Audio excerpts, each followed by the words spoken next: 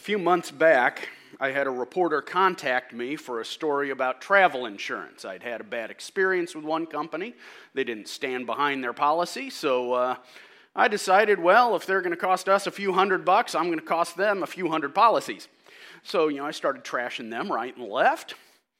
This guy saw it, contacted me for a story, and I'll hand it to him. He really went back over it several times to make sure it was accurate. He contacted me several times. Now, this is what it's, yes, can I see the documentation? Here you go. And then ran it by his editor.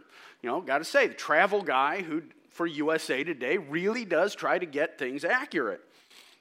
And it really feels like that's a rare thing anymore with the news, doesn't it? We've kind of gone from media outlets with slogans that say things like, all the news that's fit to print, or it still matters. Those two are from major newspapers. Now the slogans may as well be 60% of the time it's right every time. You'll read a story and just think, that can't be correct. And some of the national stories that we've seen come out of our area, what they say bears absolutely no resemblance to the actual truth. Fact is, we're living in an era where truth is hard to come by. There's so many lies. As Abraham Lincoln said, you can't really trust everything you read on the internet. Because they're aimed not to inform us anymore, but to whip us into a frenzy. Clickbait headlines, which is really nothing more than good old sweeps week brought into the internet age. We'll get teasers that make it sound like something's really juicy, and the story doesn't back it up. Delivering the truth has taken a backseat to delivering ratings or page views, and the result is finding the truth is hard. You'll even see stories that will quote a source, and you go back and you'll look at the source, this doesn't say anything like what they are claiming. Yeah, the truth's hard to come by. And early on in the New Testament times, many preachers, they would go from town to town spreading the gospel. Paul was one of them. They'd plant churches, or if there were already churches there, they would encourage them in the faith. And as time went on, charlatans started to creep in. They'd try this on as a career, but they'd spread falsehoods, deliberately undermine the faith of Christians with Gnostic teachings. We talked about that a bit last week. They're mixing Greek philosophy in with Christian teachings. The result is a belief system that's not consistent, leaves the follower with nothing. They would continue in sin and having destroyed any idea of forgiveness in Christ. And they did this because they saw these guys going around preaching thinking, well, that's better than digging ditches. Seems like an easy way to make some money. And John wrote his letters to prepare the church for such things. 1 John had a lot to do with that. He warns them there's truth, there's falsehood.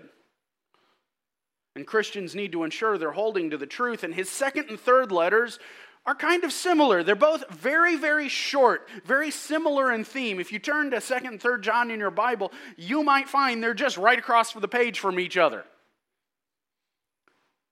Or they might be the front side and back side of a page. If that page gets torn out, you just lost 2 books of the Bible. Jude, not much longer. Daniel will do that one next week. And no, Jude's first name was not Hay.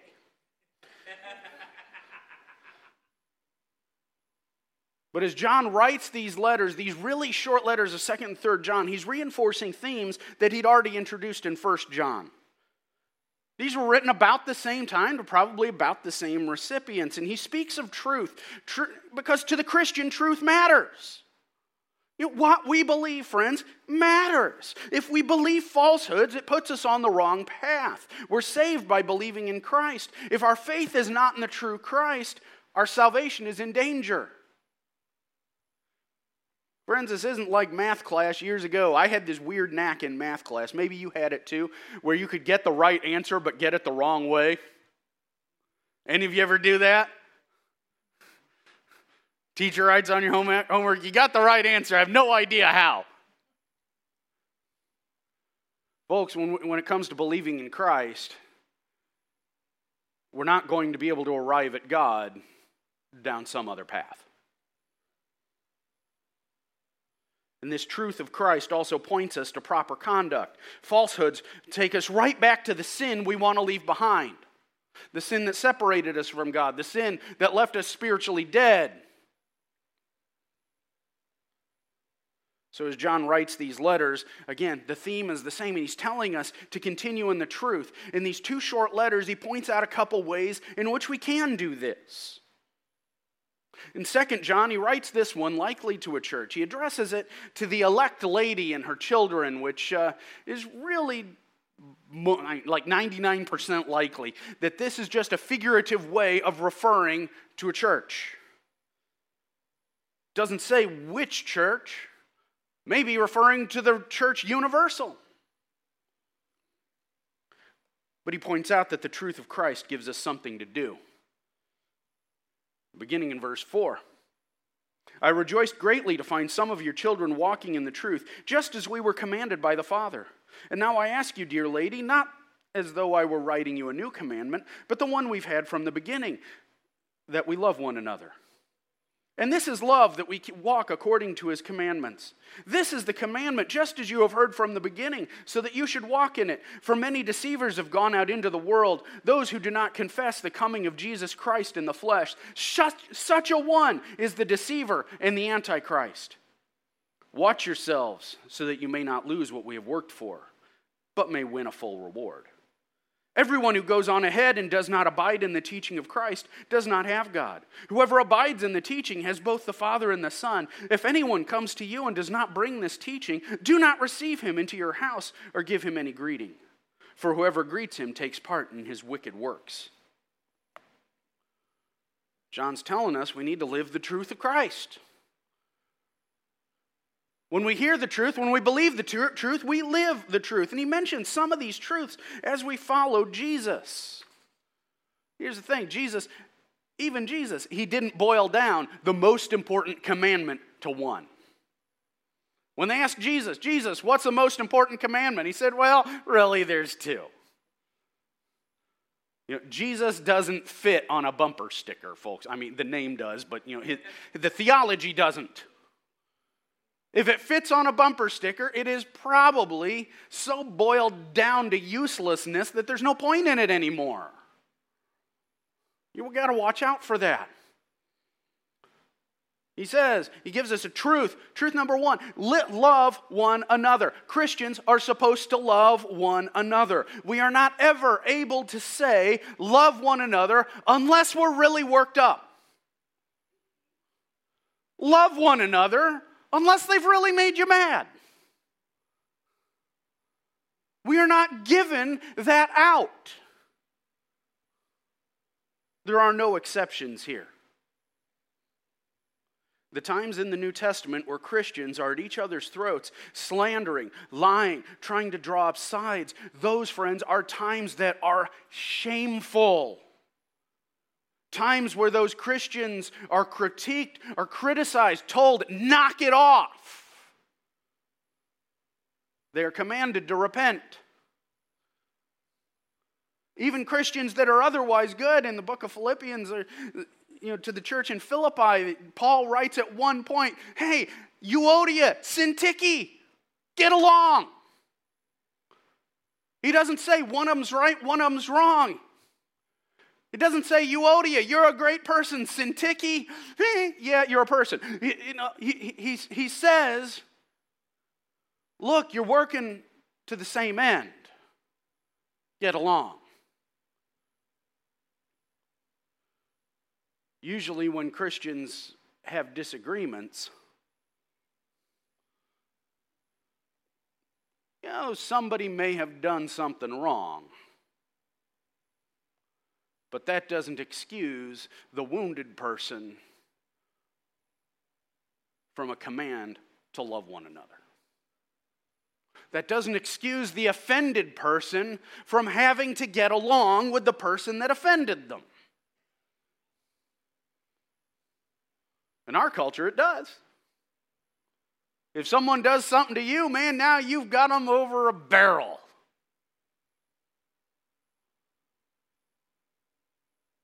That's not the way of Christ. For as Jesus teaches us, we are the ones who offended God. But yet, for God so loved the world that he sent his only begotten Son. The wronged party puts forth the effort to make it right. And I tell you, friends, this is not a suggestion, this is a command. John is not giving a recommendation. He is not passing along good advice. He says, this is a command. We don't like to give commands much.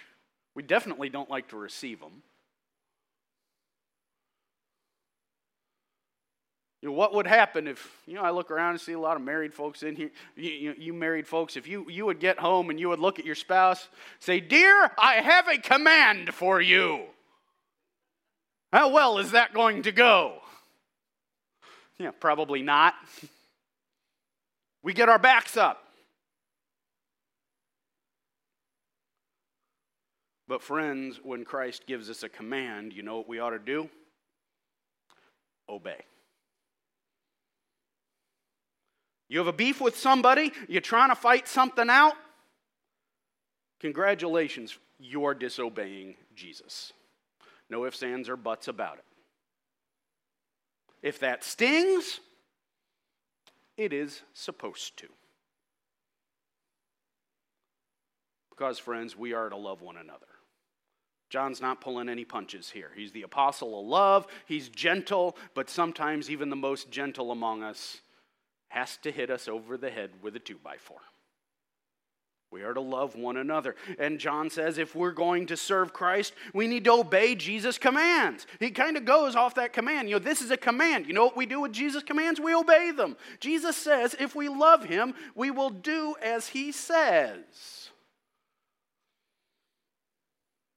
Not if you love Christ, you'll wear the cross and, oh, I love Jesus, and then just do whatever. He says, no, if you love me, you'll do what I say. We cannot love Jesus, friends, while ignoring him.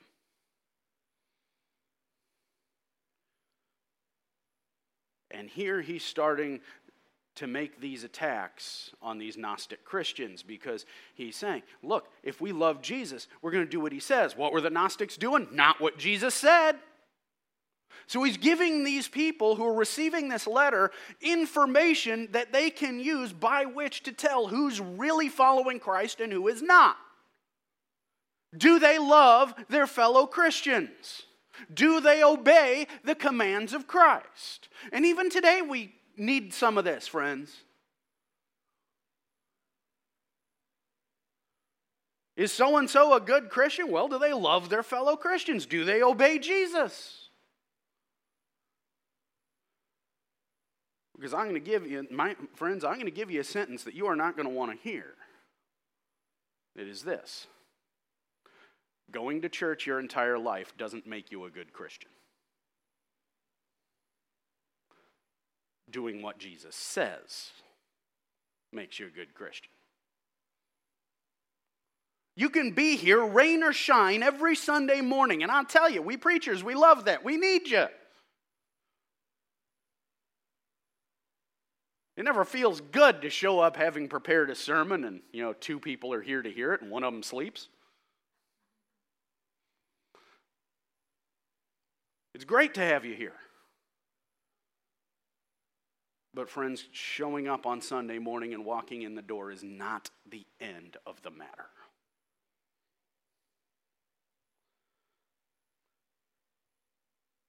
And John says none of this is new. John's not giving us new information here. This is all review.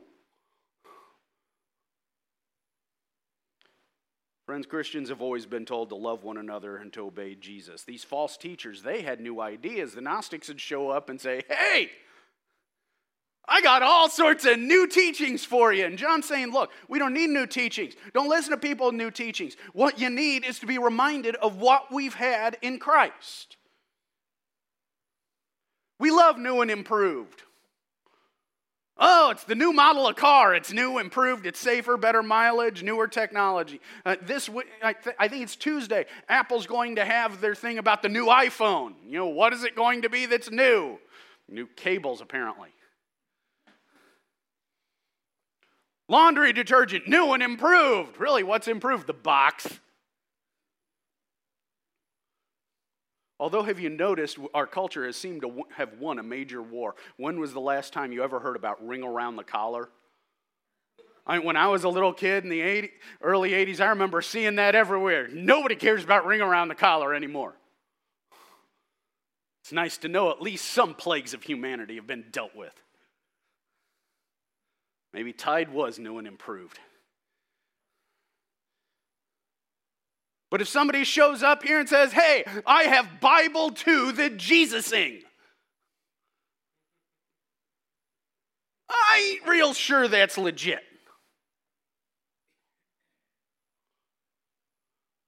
Jesus is back. There's going to be trouble. Well, that's Revelation. But you know what I mean. It's if somebody comes in with new teachings, friends, and they don't match up with the old, they can get out of here with that. These false teachers, they had new ideas. Their lives were marked with sin. They had no care for their fellow Christians. They should have been able to look and to see something is amiss. These teachers coming in, they're not that Christian. And part of their lies was that Jesus didn't come in the flesh. We talked about that because Gnostics had this Greek philosophy that said matter, material world is bad. Therefore, Jesus couldn't have come in the flesh. And John says, anybody telling you that, he calls them the Antichrist. Yeah, you've probably heard about, the Antichrist coming at the end. Folks, the only person in the Bible who uses that word is John. And when he uses it, it is plural. It just means anyone who is against Jesus. It means someone who is taking a stand that is opposed to Christ. If you are taking a stand that says Jesus didn't really come, he didn't really die for our sins, friends, you are against Jesus. So if somebody's like, oh, the Antichrist is going to come, John's like, man, we've had tons of them, we're going to have a bunch of them. Because you see this idea of the Antichrist at the end, what we did is, people have taken the idea of the man of lawlessness and the beast in Revelation and mix it with the term Antichrist and, mix it all up, throw it in the oven 666 degrees and, this is the theology they come out with. It's a little more complex than that. What John is telling us, though, friends, if we ignore the truth, we are placing our salvation at risk. The truth matters that much. We choose disobedience over obedience, selfishness over love. Those are not the marks of one who follows Jesus. That's evidence of someone who doesn't know him. So we need to hold to the teachings of love for one another and obedience in Christ. And if we do that, we're good. We're with the Father. We're with the Son. The Spirit lives in us. We look forward to eternity. But if we let go of the truth, if we refuse to love, if we continue to rebel, we remain outside the Father. We don't know the Son. The Spirit is not in us. John is drawing a thick line and saying, this is how you know. And I know you want to live the truth. And John is telling these people, keep on living the truth. He's not saying you're not doing it. I'm not here saying this because you're not doing it. I'm here saying this because you need to keep doing it. To show care and love for one another, to do as Jesus commands. I'm always impressed at how much Christview loves each other. We cannot ever let that go. But you get to 3 John, and 3 John's a little bit more of a personal letter. It's not written to a church, it's written to a person. And here it's an encouragement to support those who are spreading the truth of Christ. He says, beloved, it is a faithful thing you do in all your efforts for these brothers, strangers as they are, who testified to your love before the church. You do well to send them on their journey in a manner worthy of God, for they have gone out for the sake of the name, accepting nothing from the Gentiles. Therefore, we ought to support people like these, that we may be fellow workers for the truth. Friends, as we live the truth, we need to support the truth. John writes this to his friend Gaius. We don't know who Gaius was, other than a prominent person in the church, as well as apparently a personal friend. He has been generous in his hospitality because he would host these traveling preachers as they went from place to place. They didn't have hotels as much. There were no Holiday Inn chains. Usually they would go and they would stay with someone in the church.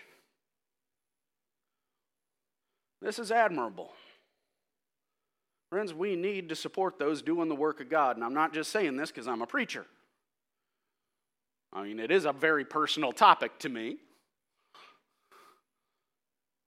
But many times in the New Testament, the point is made that those who spread the gospel, they are doing worthy work. They are deserving of support. And I tell you, we are partners with those we support. We don't often look and see what's going on with our missions. We'll look at who we're sending money to, but in general, a lot of times we don't go and read their emails. I get a lot of them. And I get to see, we went to this place, we baptized these people. Sometimes I see reports from missionaries that someone they've been working with for weeks or months has finally come to Christ. And they always say, thank you for your partnership. Some churches can have a very selfish attitude toward kingdom work. It starts with the phrase, we are our own mission field. And friends, that's a very, very limited mindset. I am so very thankful that doesn't come up here. We have an entire planet to work, friends. We should. We support stuff nearby, we support stuff around the world. In my view, that's how it ought to be. Unfortunately, we can't support everything. I wish we could. I know several great works we're not supporting. There's just only so much we can do, unless we just want to send $1 to everybody, and that's kind of a waste. But I've always been proud of Christview at how you have supported missions. And friends, the day is coming in about 4 weeks where we get to name our support for next year. We've got to be planning to do this. John says to Gaius, you're doing a great work, keep it up. And I think John would say to us, hey, you're doing a great work, keep it up. So much of this later New Testament, these things aren't mentioned because they're not being done. They're mentioned because they are, and they are important, and we need to continue it. John gives very good advice in verse 11. He says, do not imitate evil, but imitate good. Friends, when we do as God does, we show we belong to Him. When we do not do what God commands, we show we don't know Him. It is not possible to belong to God and yet insist on doing that which God has prohibited. If we're going to support the truth, friends, we're going to need to illustrate it in our lives. Yes, even the best Christian will sin. I am not standing up here saying I don't sin. Friends, the church is a rehab clinic for sinners. We are all in here trying to kick the same habit. It appears in each of us in slightly different forms. There's probably some sins that affect me more strongly than you. You may have some temptations that just don't do anything for me. But rather than look at each other and cluck our tongues, like, I can't believe Vic is like that. We may sin differently, but we both sin. But if we are realistic, we acknowledge it. We admit it as a problem. We work on it as we repent. What John's talking about here is the determined pattern of rebellion. If we are hardening our hearts, if we are setting our faces against God's commands, friends, we are not being His people. When we find out we're doing something we shouldn't, how do we react?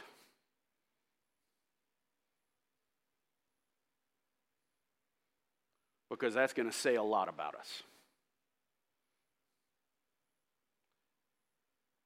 Do we repent? Do we say, yeah, that wasn't one of my best moments. I know I've had that problem. I need to work on it. Because that's how we ought to be. I wish I was always like that. Sometimes I get defensive. We can be like that, can't we? Yeah, nobody going to volunteer on that one, huh?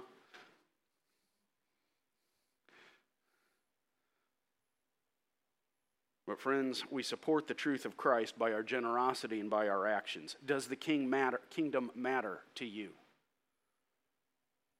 If it does, it's going to be shown by what you do, by how you respond to the commands of Christ, by how generous you are, even. We can say that we support the truth, but the truth of our statement is going to be revealed in our actions. Do they match?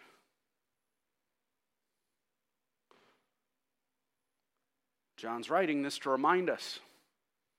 They need to match.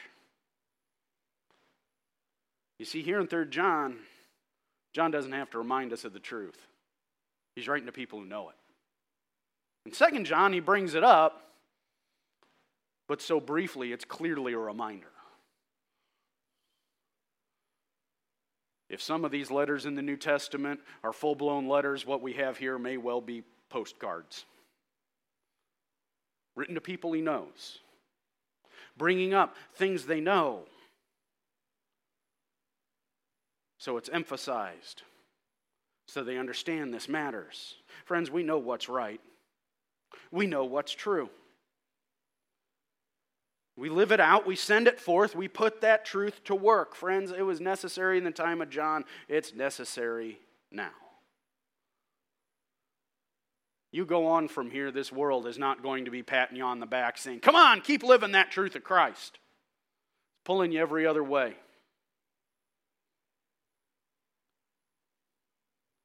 We need to keep on in His truth. Though the world may assail us, though the truth is hard to find, though people may have forgotten what the truth is, friends, we know.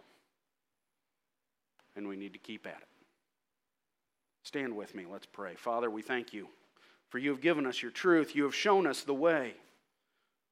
Where sometimes it's hard for us to know the truth. Lord, you've given us the truth. You've shown us the truth in your Son, Jesus. Father, go with us. Help us to live out your truth in every way that we may truly be your people. We pray this in the name of Jesus. Amen.